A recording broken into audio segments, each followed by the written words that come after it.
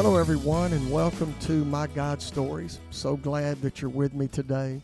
You know, as I was getting ready to record, and I'm thinking about my intro here because I want it to be, fresh and something new every time I start. I was thinking about how today I've received a little bit of news that has kind of got me alarmed in my life, and I had to remind myself, hey, wait a minute, man, get a hold of yourself and remind myself of the God that I serve. And so today, if you've got some alarms going off in life, chill out.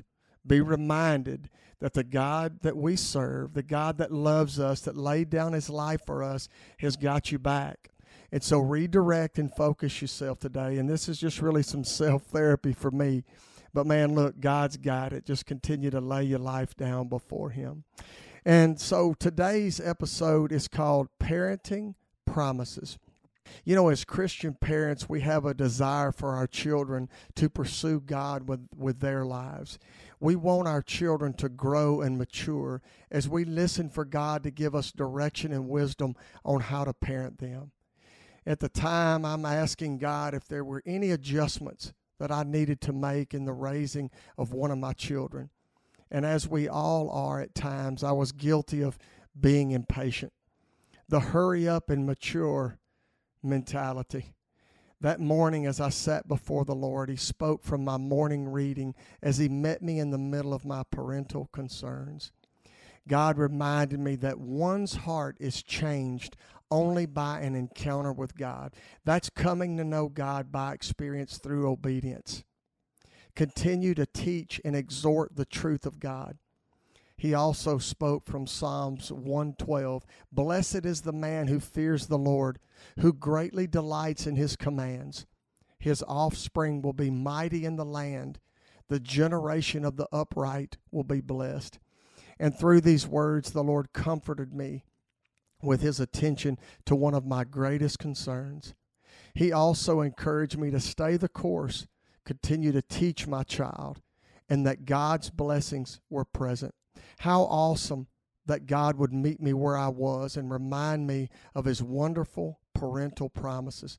We must be patient in rearing our children and trust the promises of our Heavenly Father. You know, another incredible blessing of abiding is seeing the manifestation of God in the lives of our children.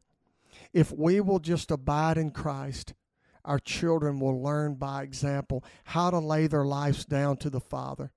They will see you encounter many different circumstances of life, whether it's your job or your relationships, your joys or your disappointments.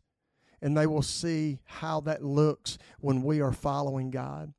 To watch your children begin to lay their lives down to the Father and come to know God by experience through obedience is one of the most fulfilling aspects of abiding.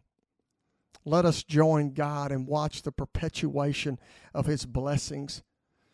I'm going to tell you, if you find yourself as a parent, if you are not abiding, if you're being lethargic and maybe inconsistent in your abiding, I just encourage you to do so, not just for your life, but for the life of your children.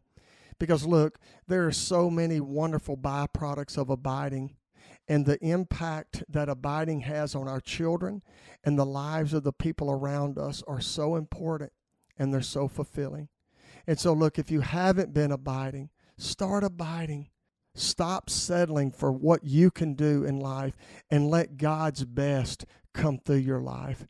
And let that encourage you today, guys. Let's be everything that we can be for the sake of the Father, for the sake of our children and those around us. Guys, I hope you have a wonderful day. Thank you for being with me.